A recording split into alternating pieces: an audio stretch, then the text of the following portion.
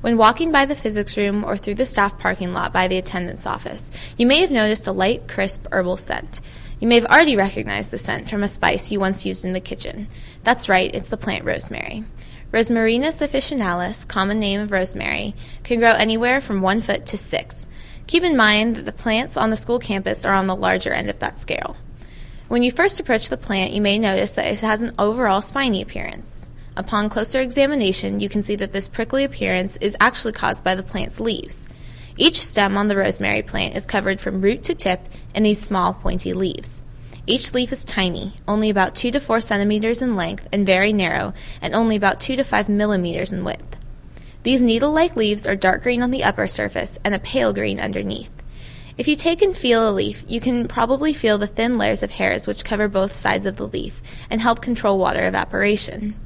While looking at the leaf, take a peek at the structure of the veins inside the leaf. If you flip it over, examine the underside, the net-like vein structure is apparent. This type of structure helps us classify the plant as a dicot. If it is during the spring or summertime, you may also witness the blooming of the plant's flowers. These light blue flowers grow in clusters of 3 to 7 and are found between the middle and upper part of the stalk. The main purpose of these flowers is, of course, to aid the plant in reproduction. The flowers attract bees, birds, and other insects, which in turn help pollinate the plant. Rosemary grows best in Mediterranean climates, like the Central Valley. Ironically, though, it also grows very well along the rugged, foggy coastline among the rocks. Although it can be found in most parts of the U.S., it is only native to parts of California, Oregon, Texas, North Carolina, and South Carolina. Rosemary thrives best in direct sunlight for most of the day.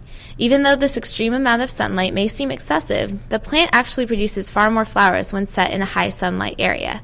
The plant does so well with little water, in fact. If the soil is too dense or compacted, it will not allow for the proper drainage and rot the roots of the plant.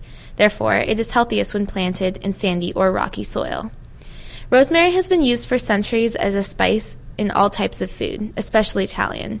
It is also the herb of remembrance, so don't forget the next time you walk by the physics room or through the staff parking lot to grab a couple stalks. You never know if it could help you pass that math test.